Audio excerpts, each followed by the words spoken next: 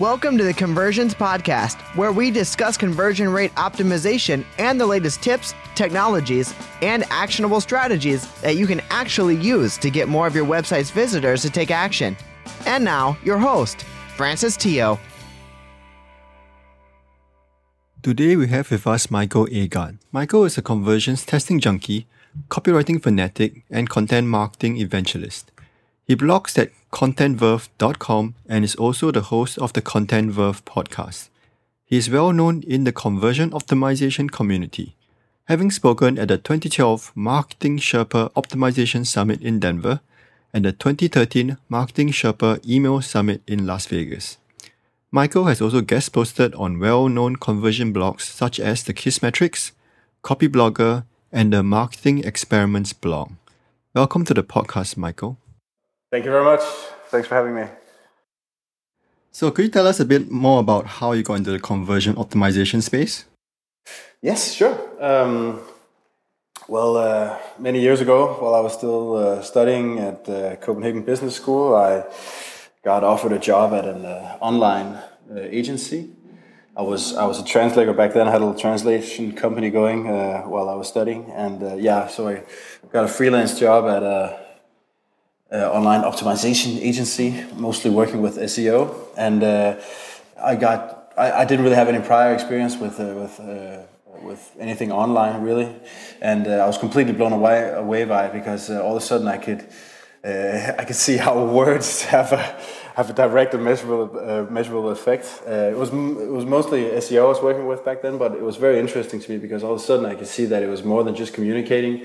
It was also actually optimizing, your business and optimizing how customers find you. And so I got more and more into the copywriting bit, and then I started finding out that there's got to be a way to write online copy in such a way that it makes more people do what you want to do.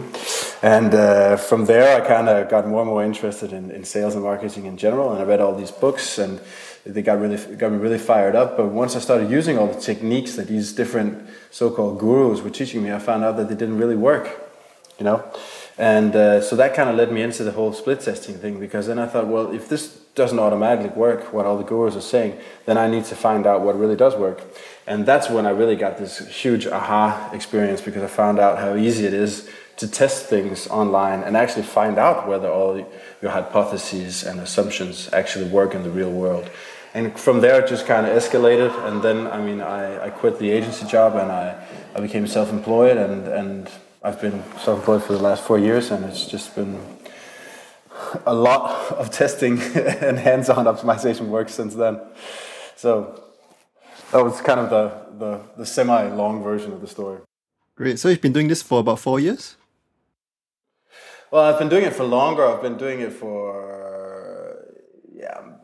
a bit longer, because I was at the agency for a couple of years also. So I think it's about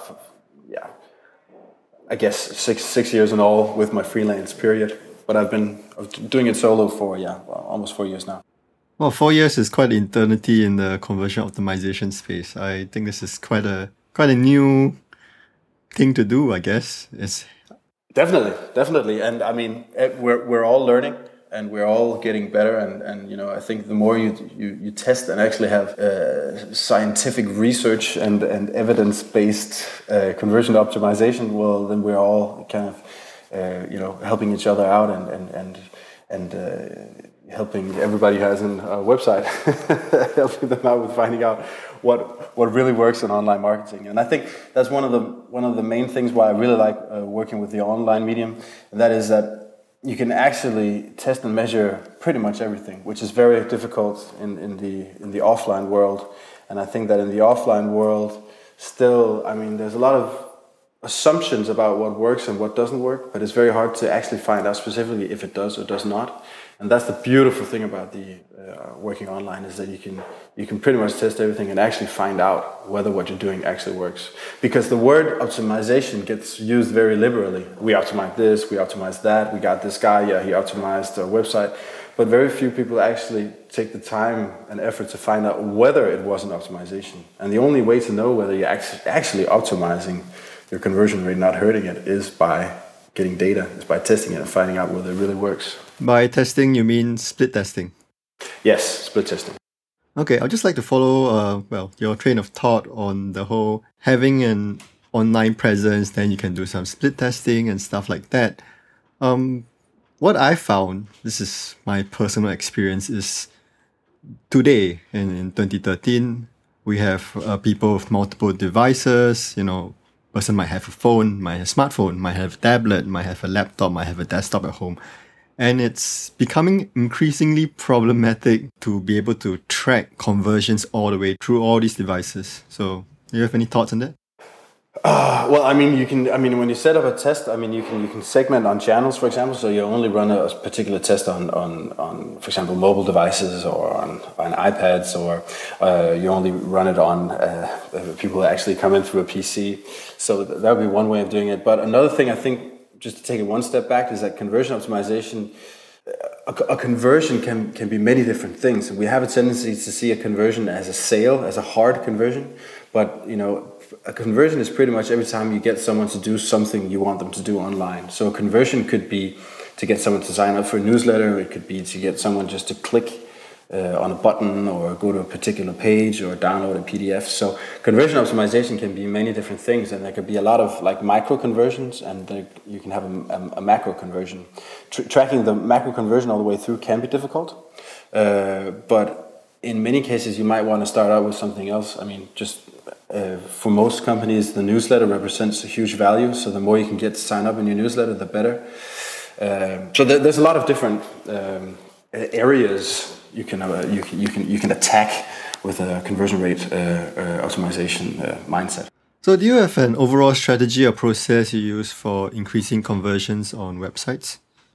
I do, but I think there's two things that are important kind of to talk about generally in relation to conversion rate optimization and CRO strategies. I think, well, first of all, I think the main thing I've learned is that all businesses and products and websites and landing pages are different, and the motivations of the potential customers are also going to be different. So there really is no one size fits all solution that works every time, and you really need to focus on the individual website or the individual project and find the best solution for that particular case. As humans, we have a tendency, we like the cookie cutter approach. We like to, the idea of learning to play guitar in 3 days, and we like rules. Your copy should never be more than 200 characters, for example, or you should always have a green button. But in my experience, it's very difficult to try to develop rules like that, because just because a green button worked on one website doesn't mean it's going to work on another one. I mean, if your entire website is green, a green button will probably not do very well. A red button will probably do well. So you really need to understand that all cases are different, and that you have to attack it as an individual case. And then the next thing, again, touching upon what I talked about before, is that you really need to find out if what you're doing actually works. Because one thing I've learned from having performed several hundred tests is that sometimes you'll really be surprised. I mean, even I've had tons of tests where all my experience, all logic had told me that my new treatment is going to kick ass, but actually it converts, worse. It actually hurts conversions compared to the control version. And that, I mean, in just some cases, it's like, wow, I really didn't expect that. And then you kind of have to go back to the drawing board. So just assuming that you know what's right every time is dangerous, and also, pretty arrogant, if you ask me. And the only way to know that you're actually optimizing is to test. And that's the only way to work, get away from guesswork and gut instinct. Third thing I think is very important is actually to have a clear idea of what you're doing, actually having a strategy. So you need to identify a problem, and then you need to find out how to solve that problem. I think a lot of people just getting into split testing, they get excited and they go, okay, cool. So let's change the logo, or let's put up a yellow button instead of a green button, or let's change the global navigation. And then they set up a test with 2 different variants, but they don't really know why. There's no kind of clear strategy. There's no idea of why they're testing and what they want to achieve. And those kind of tests usually are not going to be very valuable, because I mean, even if you ramble by coincidence into something that gives you a lift, you really have no clear idea of why you got the lift, or what really made it happen. So you need to be very clear about what you want to achieve and how to achieve it. And having said that, that kind of leads me into the strategy I use. So conversion rate optimization is really about optimizing decision-making processes. You want to optimize the decisions and the actions of your potential customers. You want more of them to do whatever it is you want them to do. So it's important to focus on the goal, because the page or the copy or whatever you're trying to optimize, that's not the end, that's a means to an end. It's the means to optimizing the decision-making process. So I like to start out by identifying a problem that needs to be solved. And a problem that needs to be solved could be getting more newsletter signups, it could be getting more leads, it could be to sell more products, reduce the bounce rate of the homepage. There could be a lot of different problems. But once you identify a problem, for example, let's take a newsletter sign up, for example. On the website, we have a newsletter sign up. It's important for us to get as many signups as possible, because we do a lot of selling directly through the newsletter. Right now, we have a problem, and that is that we only have 0.03% signing up for the newsletter. Okay, so that's a clear problem. You've identified that. Then you need to come up with a hypothesis for what's causing the problem. Why aren't there more people signing up to a newsletter? And I generally work with 3 areas, which are clarity, relevance, and friction. So clarity and relevance are positive. We need to increase the clarity and relevance. And then we need to reduce friction, because friction has a negative effect. So you could work with saying, for example, well, my hypothesis is that we have an issue with clarity, because it's the copy on the form, the newsletter sign-up form, is very generic. It just says sign up. So it doesn't really talk about what you get. So the hypothesis could be that by adding clarity, we can get more people to sign up. And then you have to come up with a clear hypothesis for how to solve the problem. So that would be, for example, what is the main benefit of signing up for the newsletter? Well, the main benefit is that you can get 20% discount, for example. Well, then that might be a way to clarify the value of signing up for the newsletter. So once you have those 2 hypotheses, you put those together for a main test hypothesis. So that could, for example, be the lack of value and relevance conveyed by the form copy is causing friction that keeps potential customers from signing up. By adding a value proposition and relevant button copy, we can reduce friction and increase conversion. Okay, so then you have a totally clear hypothesis, and this is what the whole test is revolving about. The next step is to come up with a treatment based on what you hypothesized, and then it's time to set up the test and find out whether the whole kind of hypothesis was working.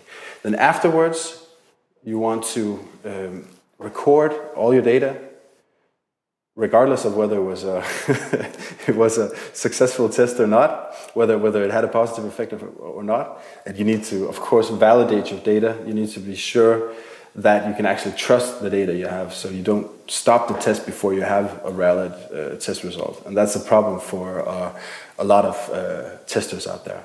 That's quite a large area in itself, so I'll provide you with some links for that afterwards, so people can check it out. So I'm doing a lot of talking, but that's actually the strategy, I think. And then afterwards, one thing that I think is very important is to make sure that you have screen dumps of the different versions, the different treatments you've tested of the control version.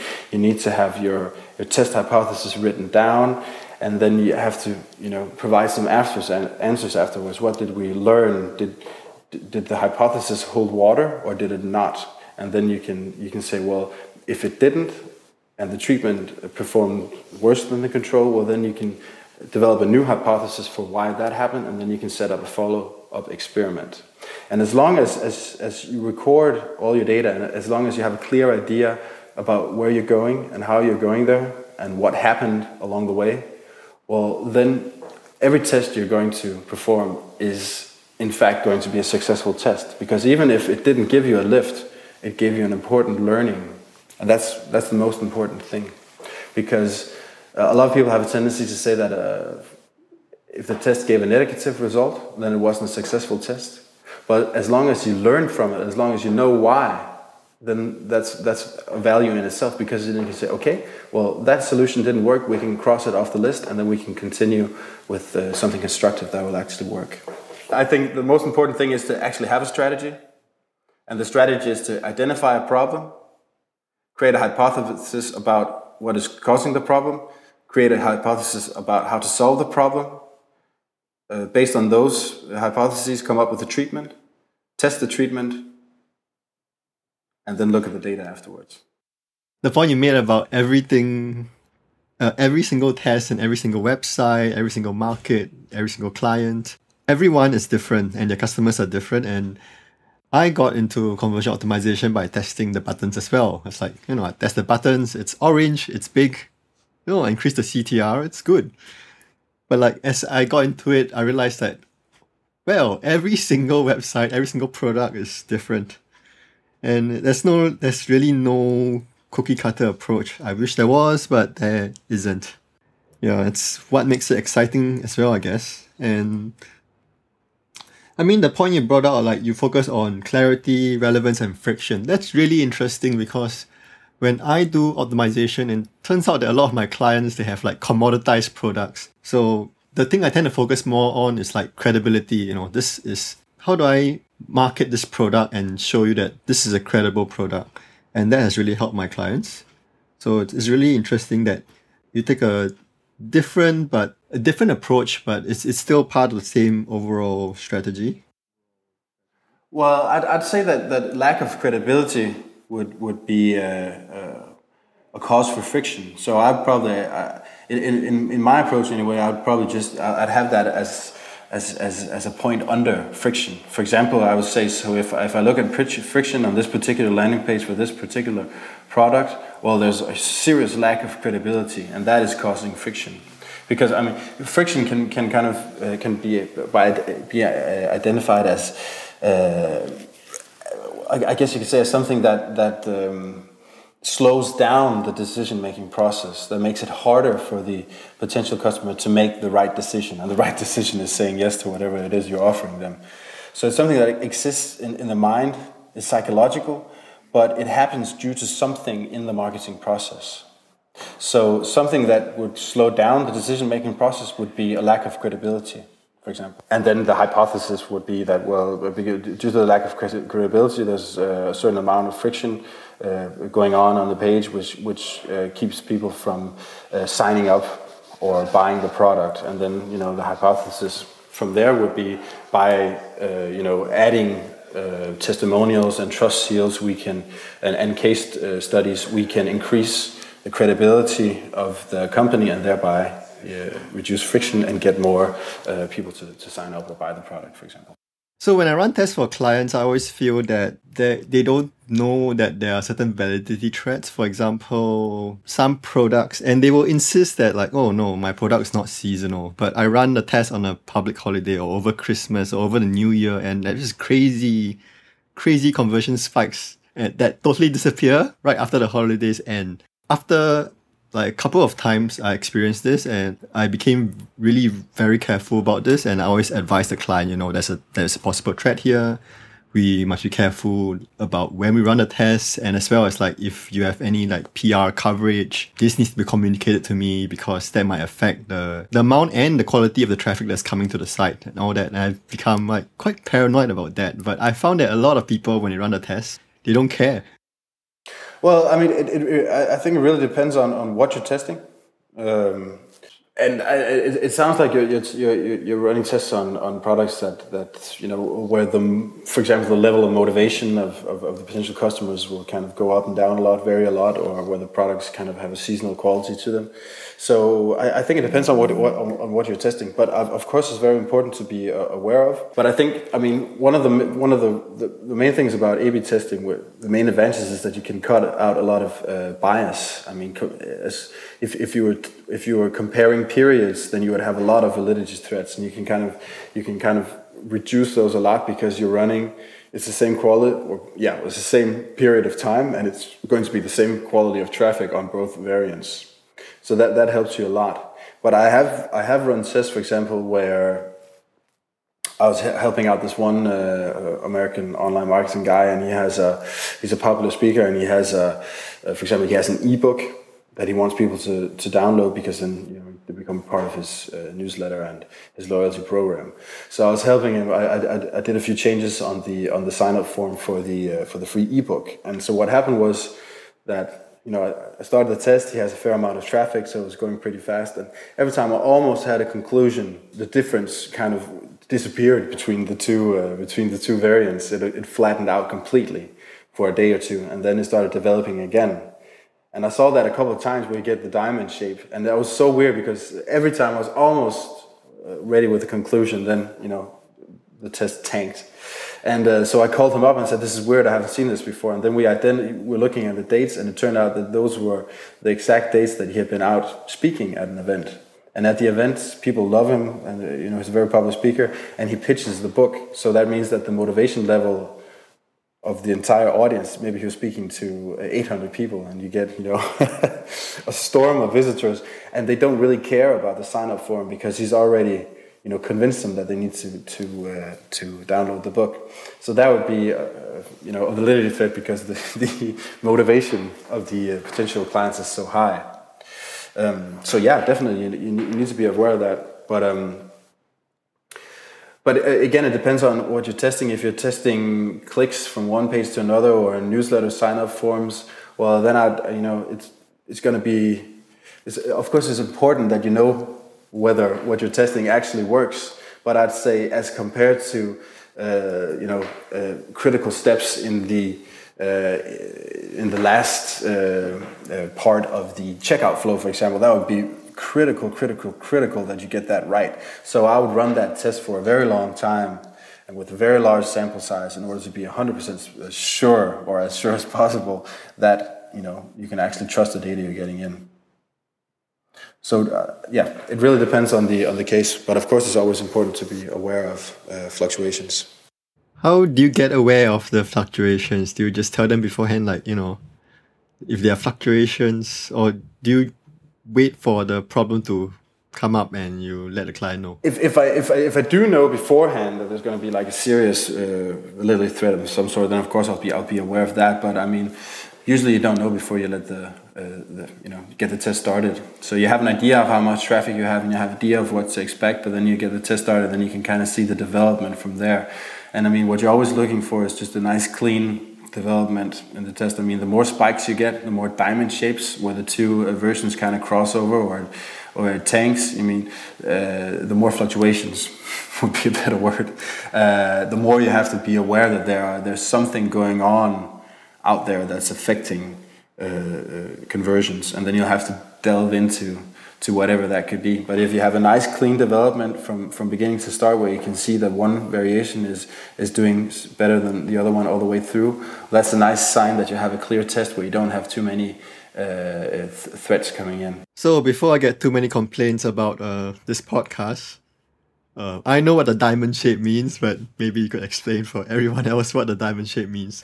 Oh yeah, well, if you have a graph, and the two different variants that you see on the graph, if they start crossing over and crossing over again, then that's actually going to paint kind of what looks like a diamond, because that will be the two versions, one taking the lead over the other, and then the other one going back again. And the more diamond shapes you have, I mean, kind of the less I would be inclined to trust the data, because then you have large fluctuations, and that would be an indication that you don't really have a clear tendency. You don't have one version, doing better generally than the other one the whole way through. On the other hand, if you have a nice clear graph where one is just pretty much permanently outperforming the other one the whole way through, well, that's a very good sign that you can trust your data. But I think that the main thing about validity is that one of the main problems when a lot of people, when people start testing, when they start using test tools, is that they trust their tool blindly, and that they only focus on statistical significance. They're only looking at how much chance there is that one variant is going to beat the other. So a lot of people, they might stop the test the first time it hits 90% 95% statistical validity without paying attention to how large the sample size is, for example, how many conversions have been through, what has the development been in the test. I mean, look at the graph, and consider factors like standard error. There's a lot of different things that go into determining the validity of a test, and you need to look at several different factors and not just the confidence level. Depends on what you're testing and how much of a sample you have, but because I mean, as you know from experience, I'm sure during the first couple of days, for example, depending on how much traffic you have, but if you have a small sample size, it takes a lot less to get fluctuations because the sample size is so small. So maybe one conversion or two conversions on one variant is enough to actually make the test flip over totally. So I mean, within the first couple of hundred visits, you're probably going to see a lot of fluctuations. But after that, you should hope that the test is going to kind of have a clear development all the way through. But I mean, it's natural in the initial phases of the test that you'll see larger fluctuations. But this is all, as you also know, but just to the listeners out there, it's a lot about experience also, getting a lot of testing done and getting it under your belt and kind of getting a feeling for how a test should develops, in order for it to be valid and in order for it to be trustworthy. So what are some of the conversion problems you see on the websites you've done optimizations for? Well, I generally what I see is there's a lot of kind of lack of clarity and relevance, and that can have to do with I mean, a lot of different aspects, for example, the design and so on, but often it has to do with copywriting. And I see a tendency that either people go for the kind of very usability kind of angle on it, where you go, click here, buy now. It might as well just say, this is a button, this is a sign-up form, use it. And the other end of the spectrum is people going becoming overly creative, with creative messaging that's super sexy, but it's really, really hard to understand. So what I find from having performed several hundred tests on copy is that the more value you can convey via copy, the more relevant it is to the target audience, the more conversions you're going to get. And I mean, I do a lot of tests where, for example, where I test against an agency, advertising agency version, for example. That's often going to be super creative and really, really sexy. But the problem is that it usually doesn't really entail a specific benefit. So I find that super boring copy can outperform super creative and sexy copy by several 100% as long as it actually is clear and conveys a specific value, say 50%, whatever. So I think that's a very big problem, actually. People getting clear about what they're offering and what specific value it will represent to their potential customers. I think that's the most important thing. That also crosses over to design. I mean, for example, I see a lot of websites using a lot of imagery because they've learned that using images is important, but then they just buy stock photos that have maybe a completely different meaning or that really don't have much to do with the product at hand. I mean, recently I saw a landing page that was selling, I think it was like a financial audit, and there's a picture of a girl with a snowboard. And you're like, well, often it's good to have people on your web pages, but I don't see the connection between a girl with a snowboard and the product here. So, a way to make the offer more relevant would be to use a different image. And sorry. So that's the main problem I see, and I think the second one has to do with information architecture and usability. I mean, the way you present the information, because in a lot of cases it's really not very logic. Going from A to B to C to D on the website can be really, really challenging and difficult sometimes. So that's one of the problems also I see. And I think it all pretty much comes down to the fact that I think a lot of marketers, I wouldn't use the word lazy, but it seems like like a lot of marketers are kind of expecting that their target audience or their potential users are just dying to do whatever it is they want them to do. It's almost that they're assuming that people are just, they can hardly sleep at night because the only thing they want to do is get up and click banners or buy stuff or sign up for newsletters. Because it kind of seems that way because, it just seems like, oh, we'll just put it on the website and people will do whatever we want them to do. We don't even have to explain why they have to do it or make it easy for them to find. And I mean, I try to go the other way, and I try to assume that nobody in the world wants to do what I tell them to do. So I really have to make it as clear and simple and obvious as possible. This is the reason why you will benefit from doing whatever it is. Here is the next step, and from there, this is the next step. Kind of an oversimplification, but I hope it drives the point home. Did you say you tested against a creative agency? Yeah, I mean, a couple of my clients, they have advertising agencies, doing their kind of overall identity and stuff. And for several different clients, I've just performed, for example, landing page tests where I've, tested, for example, my headline against theirs, or different banners or different overall variants of landing pages. And generally what I see is that online anyway, I don't have much experience with offline advertising, so perhaps their creative messages work really, really well offline, but I have a lot of experience optimizing websites and making them sell, and all my experience and all my tests tell me that the direct, clear message will beat the creative message or the blatant order 9 times out of 10. And I don't want to generalize because creative messaging can be really, really good. But it shouldn't be the default. You should go for a creative message if that's what your hypothesis tells you, if that's what data and experience tells you will be the right thing in this particular case. But I see a tendency that people forget everything kind of about how you would normally approach a selling situation or talk to a human being when they have to write marketing copy, and all of a sudden it becomes this crazy stuff that you would never hear in the real world. If a person walks into... okay, let me give you an example. The other day, this is not something I've been involved with, but I just saw an ad the other day. This is translated from Danish, but it says, tomato or broccoli, we love beef. And that's an ad for a steakhouse. And I'm like, I have no idea what that means. Would you ever say that if a person came into a steakhouse to buy a steak? Instead of saying hello, you go, hey, broccoli or tomato, we love beef. Those people would just look at you like you're an idiot,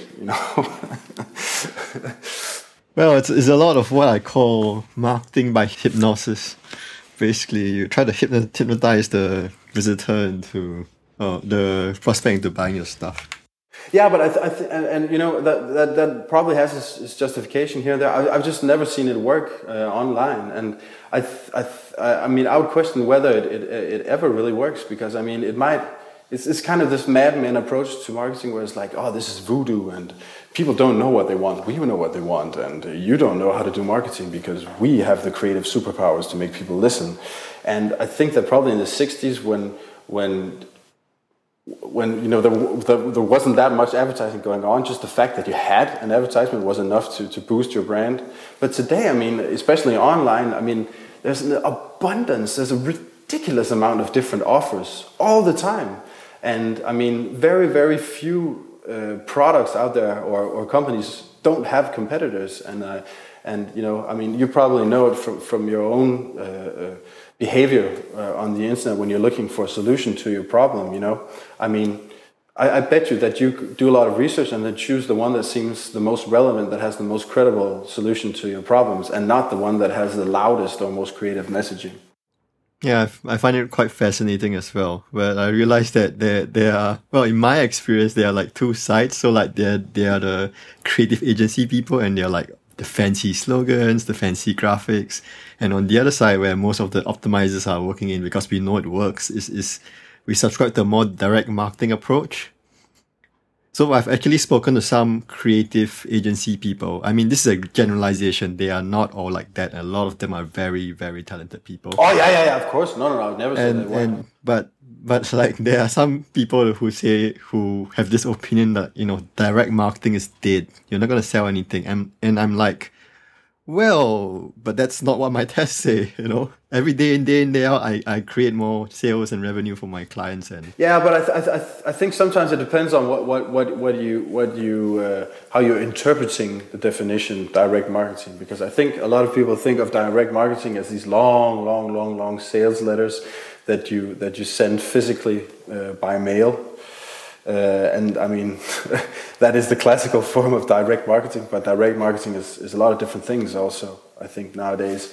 And I think that, of course, online marketing has a lot to do with direct marketing, but I think that there's a lot of different ways of doing it. There's a lot of different forms.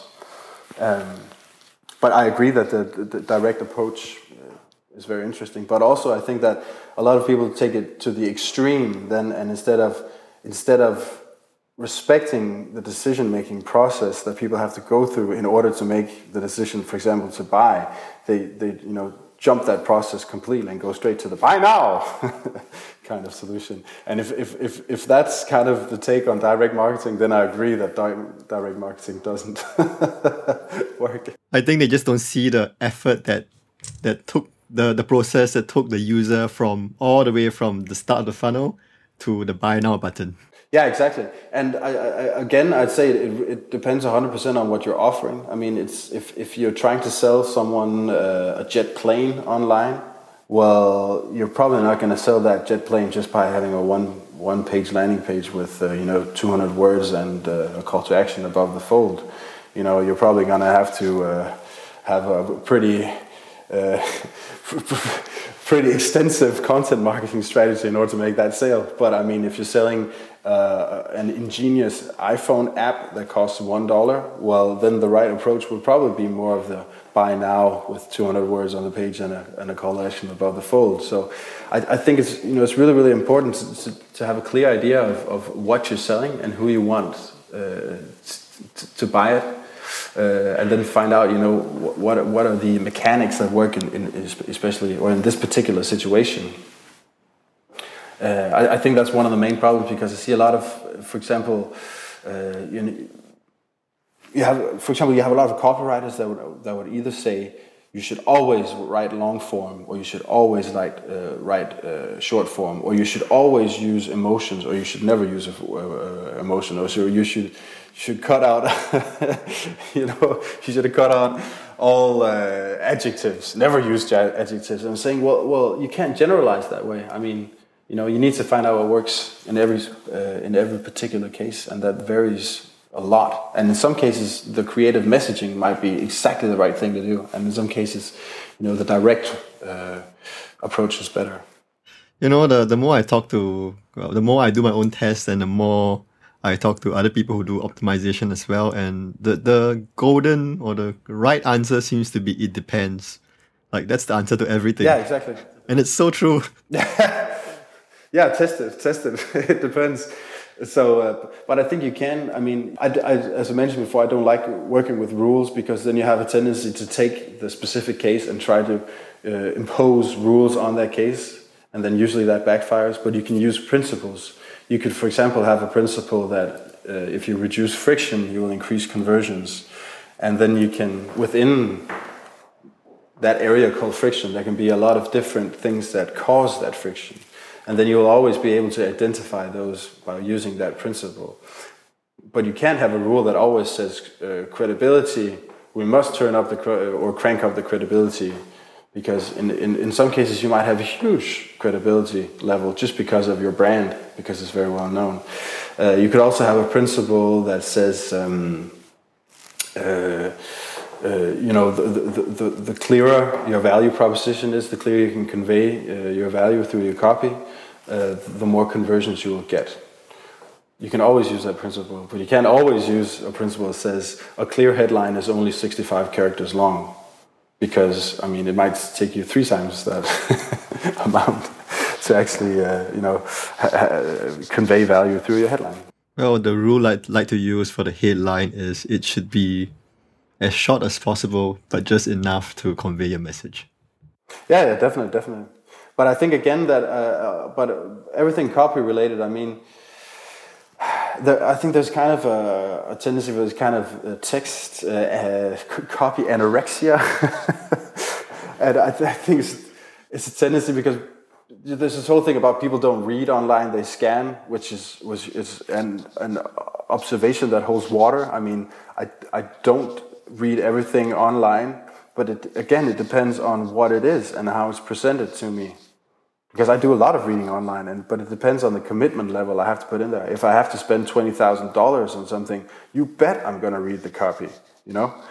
And the fine print. And the fine print, exactly. So I think, I mean, your copy, in all cases, it's better to have copy that's a little bit longer but conveys a value than copy that's too short to convey a value, because then there's no purpose in it anyway. So it's all about finding the right balance.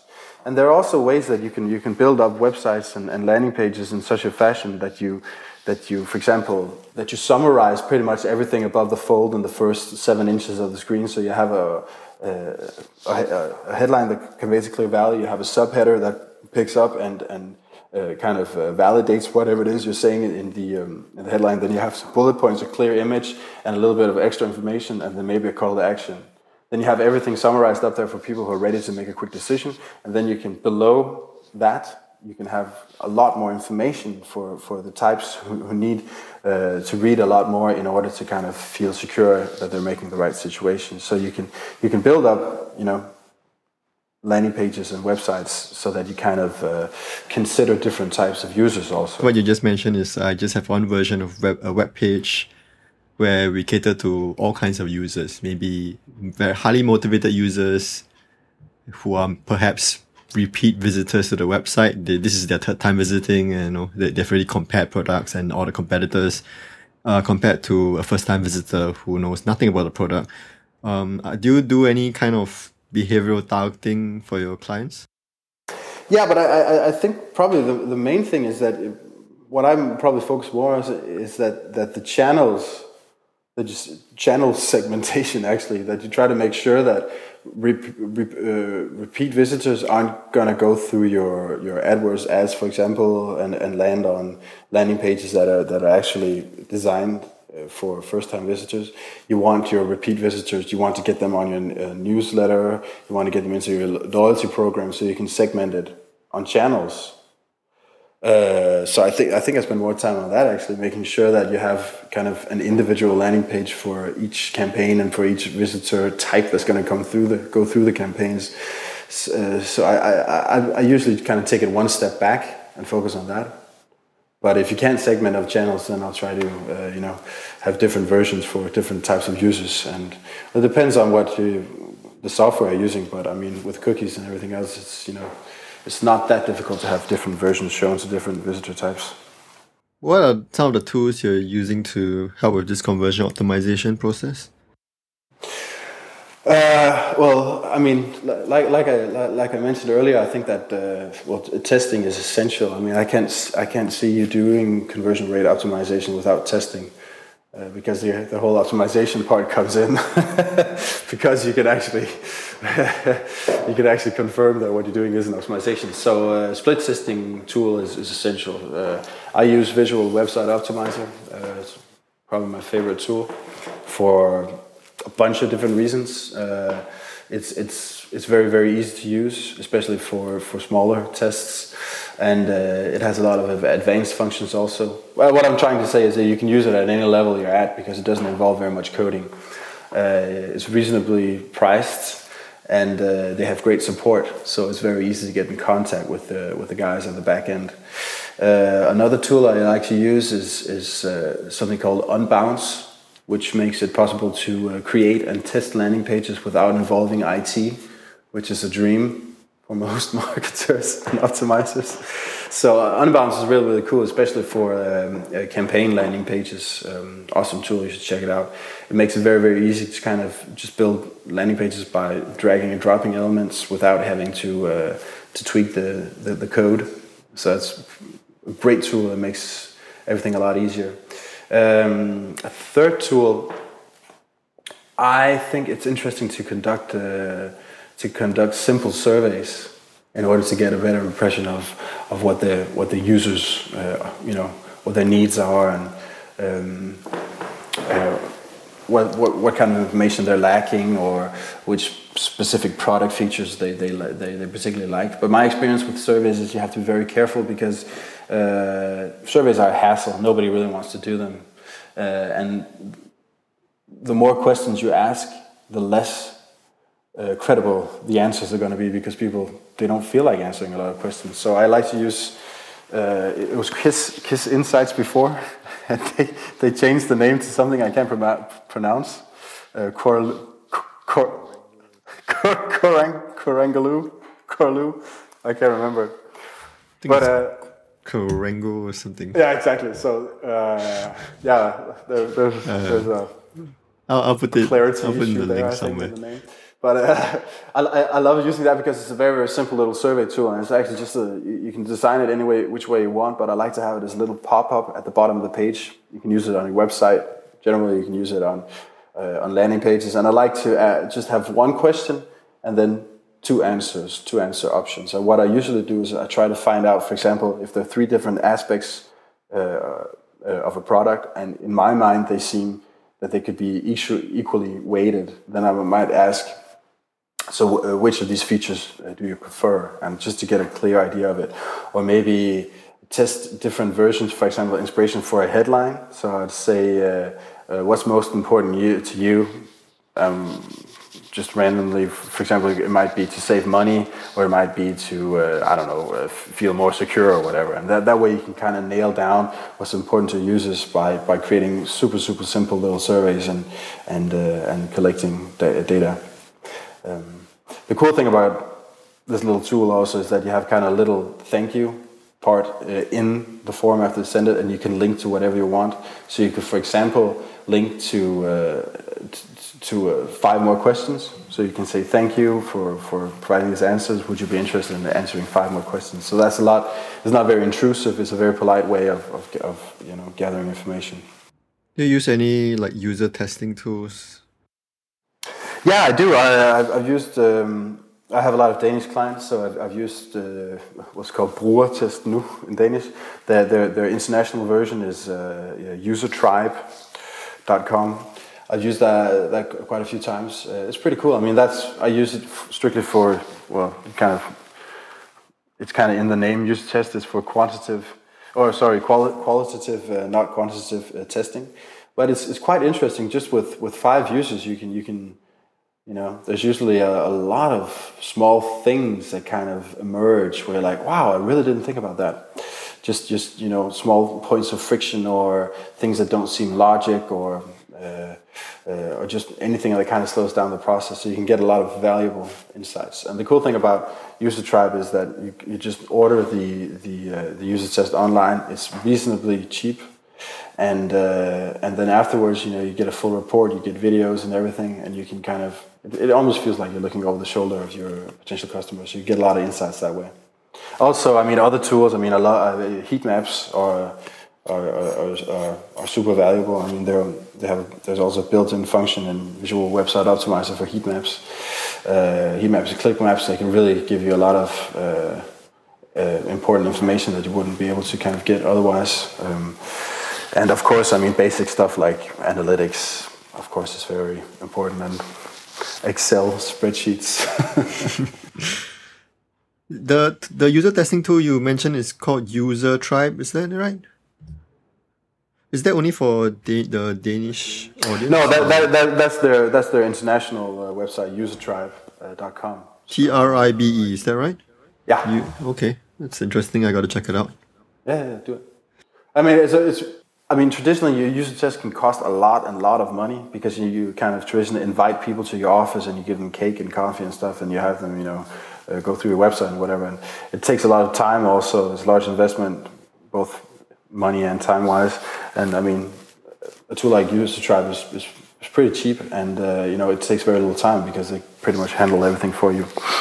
I think on tools, there's great explosion within the last 6 months to a year of all the tools that can really help with optimizing websites.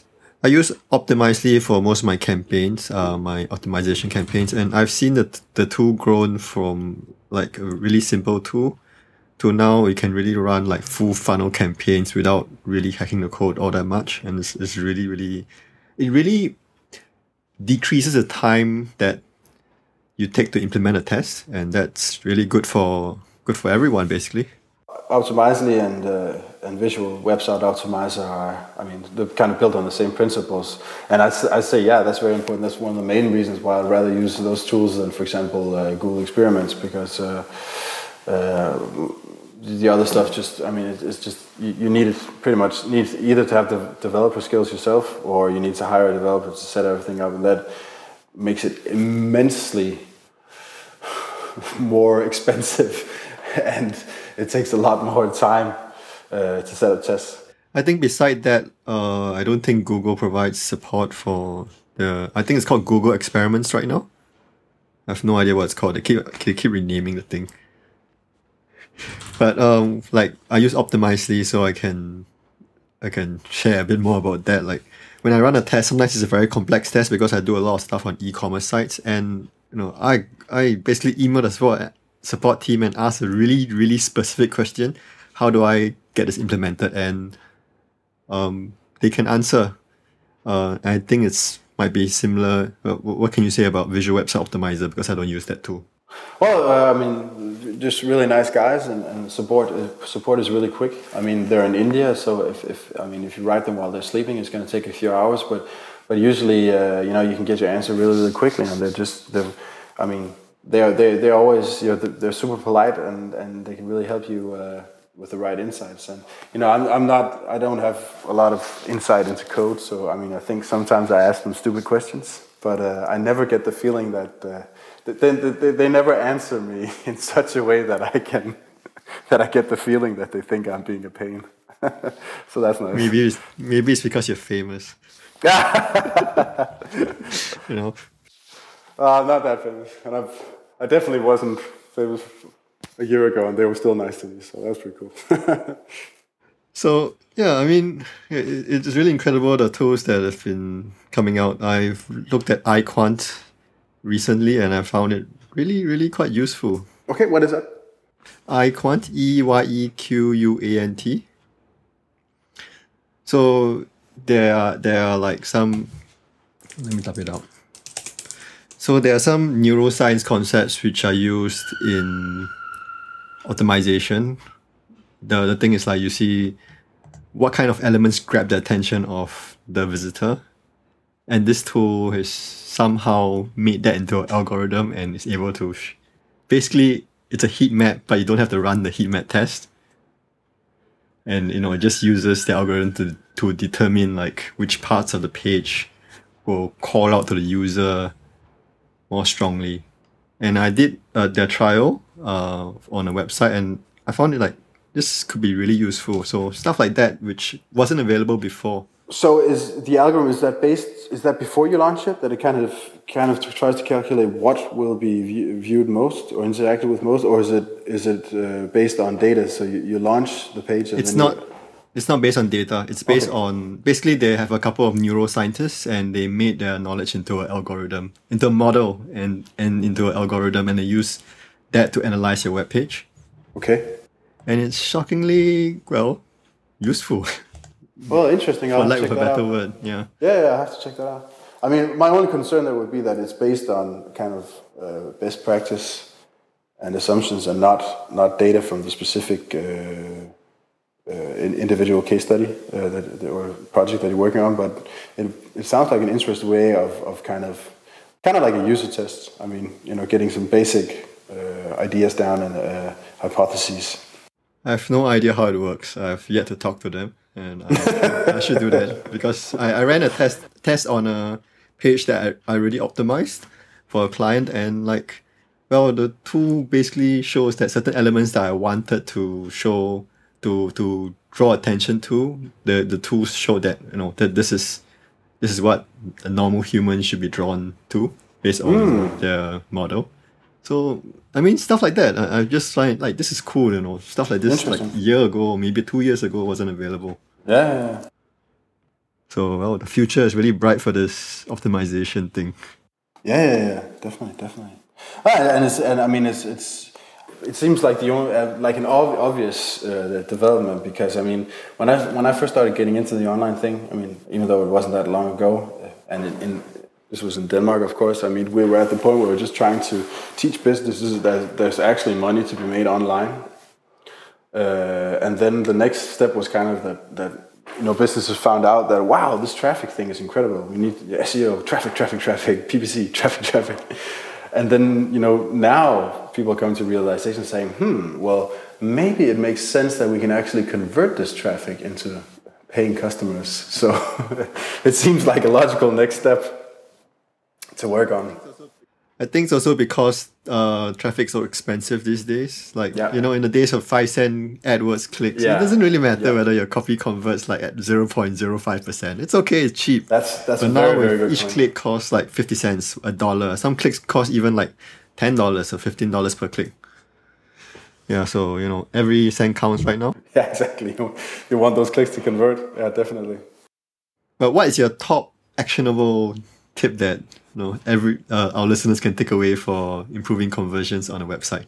Probably, I think the most important one, and this might not be quite as hands-on as you want to be. This is more like in the right approach, but I think it's so important. I was touching on it earlier, but I think the main thing is that you focus on the decision that you're trying to optimize, because like I was touching on before.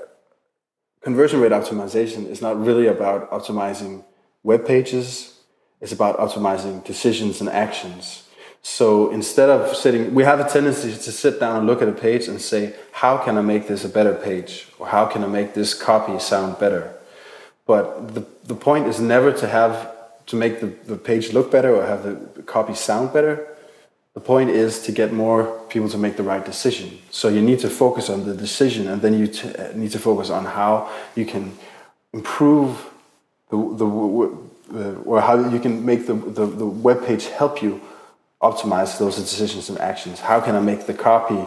How can I write the copy in such a way that I get as many people as possible to do what I want them to do? So if you're, for example, sitting down and you are going to write copy for a sign-up form, then you need to focus on how do I get as many signups as possible, and not how do I make this copy sound as good as possible. I think that's probably the number one piece of advice I would try to instill upon a young, frail, open mind. So if people want to get in touch with you, will you be at any conferences or anything like that? Yeah, I'll be speaking at a couple of different summits in Denmark, and I'm going to one in Estonia and another one in Latvia, I think. But I'll be speaking at the Sherpa Marketing Experiments Optimization Summit in Boston in May, on the 21st of May. And I've spoken at several Marketing Sherpa events, and I've attended a lot of them just as a normal attendee, and I recommend it to anyone who wants to get into optimization. It's really, really a learning experience, some valuable couple of days. It's a great networking, and they have one-to-one clinics where you can get in and you can have some of their analysts help you out with your whatever problems you're having in relation to conversion rate optimization. There's tons of sessions. I'm going to be talking about how to optimize a copy for conversions. And there's roundtable sessions, and there's live optimization. So yeah, really, really great events, and I'd recommend it to anyone who wants to learn more about conversion optimization. So where can people find out more about you or get in touch with you? I'd invite people to check out my blog, contentverve.com. That's kind of the main spot. I have tons of case studies and articles and videos and podcasts going on there, and I update it regularly. I've been very busy lately, so I haven't been updating it quite as much as I would like to. But my style is to write kind of not as frequently, but then have like very, very deep delving articles where maybe 3,000 words, where I really go deep into one particular issue and just show a lot of case studies in order to make it as tangible as possible. You could also check out, I regularly write for different blogs. For example, unbounce.com, I usually have a monthly blog post on their blog, and sometimes I write for Kissmetrics and different other channels. So thank you once again for joining our podcast, and we'll talk again soon. Well, thank you for having me. Thank you for listening to the Conversions Podcast. Please leave us a review and rating on iTunes if you enjoy our podcast. We love hearing from you. Connect with us at our website, conversionspodcast.com, and let us know what you think.